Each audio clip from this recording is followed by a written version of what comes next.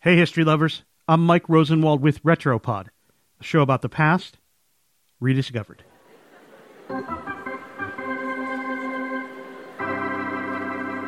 The World Series gets underway this week at one of the most hallowed places in all of sports, Fenway Park. So many baseball legends have called this place home since 1912. Smokey Joe Wood, Cy Young, Jimmy Fox, Carl Yastrzemski, Ted Williams. But there's one name that was perhaps the greatest of them all. Babe Ruth, the great Bambino, the Sultan of Swat. Most fans remember Ruth in Yankee pinstripes. He was sold to New York following his first 6 seasons in Boston. As a Yankee, he hit towering, awe-inspiring moonshots. He can't get it. It's in there. Another home run for the Bambino.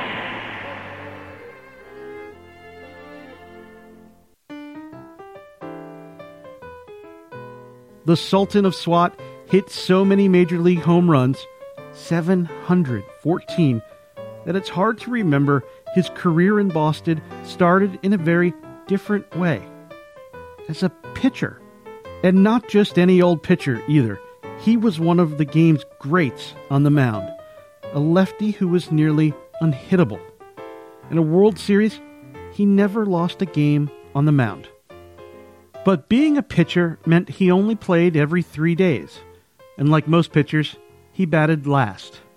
Well, this wasn't a very good situation for the Bambino or the Sox, because in addition to hurling fastballs past hitters, he could also hit them way over the heads of outfielders. In May of 1918, the problem sort of took care of itself. The Red Sox first baseman hurt his finger. Their left fielder was struggling at the plate. So on May 6, 1918, Red Sox manager Ed Barrow played Ruth at first base. The first time the Sultan of Swat took the field in the big leagues as a position player.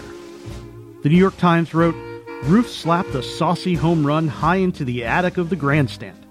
Ruth can cover first just as well as he can pitch, and he can bat just as well as a first baseman as he can as a pitcher. He was never solely a pitcher again. Ruth split time between the outfield and the mound the rest of the 1918 season as the Sox captured the American League pennant and won the World Series. By opening day 1919, a 10-0 whacking of the New York Yankees, Ruth was the Red Sox everyday left fielder. He smacked a 2-run homer in the first inning, sending the ball 475 feet to dead center field. The game was over right there, wrote the Times. Ruth hit 29 home runs that year for the Red Sox.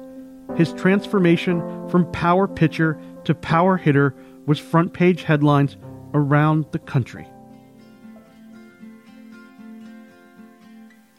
At the end of 1919, for reasons Red Sox fans are still trying to figure out, Ruth was sold to the Yankees.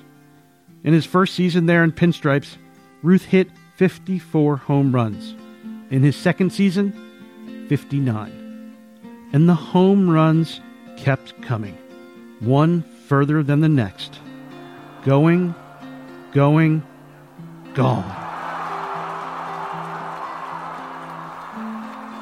I'm Mike Rosenwald.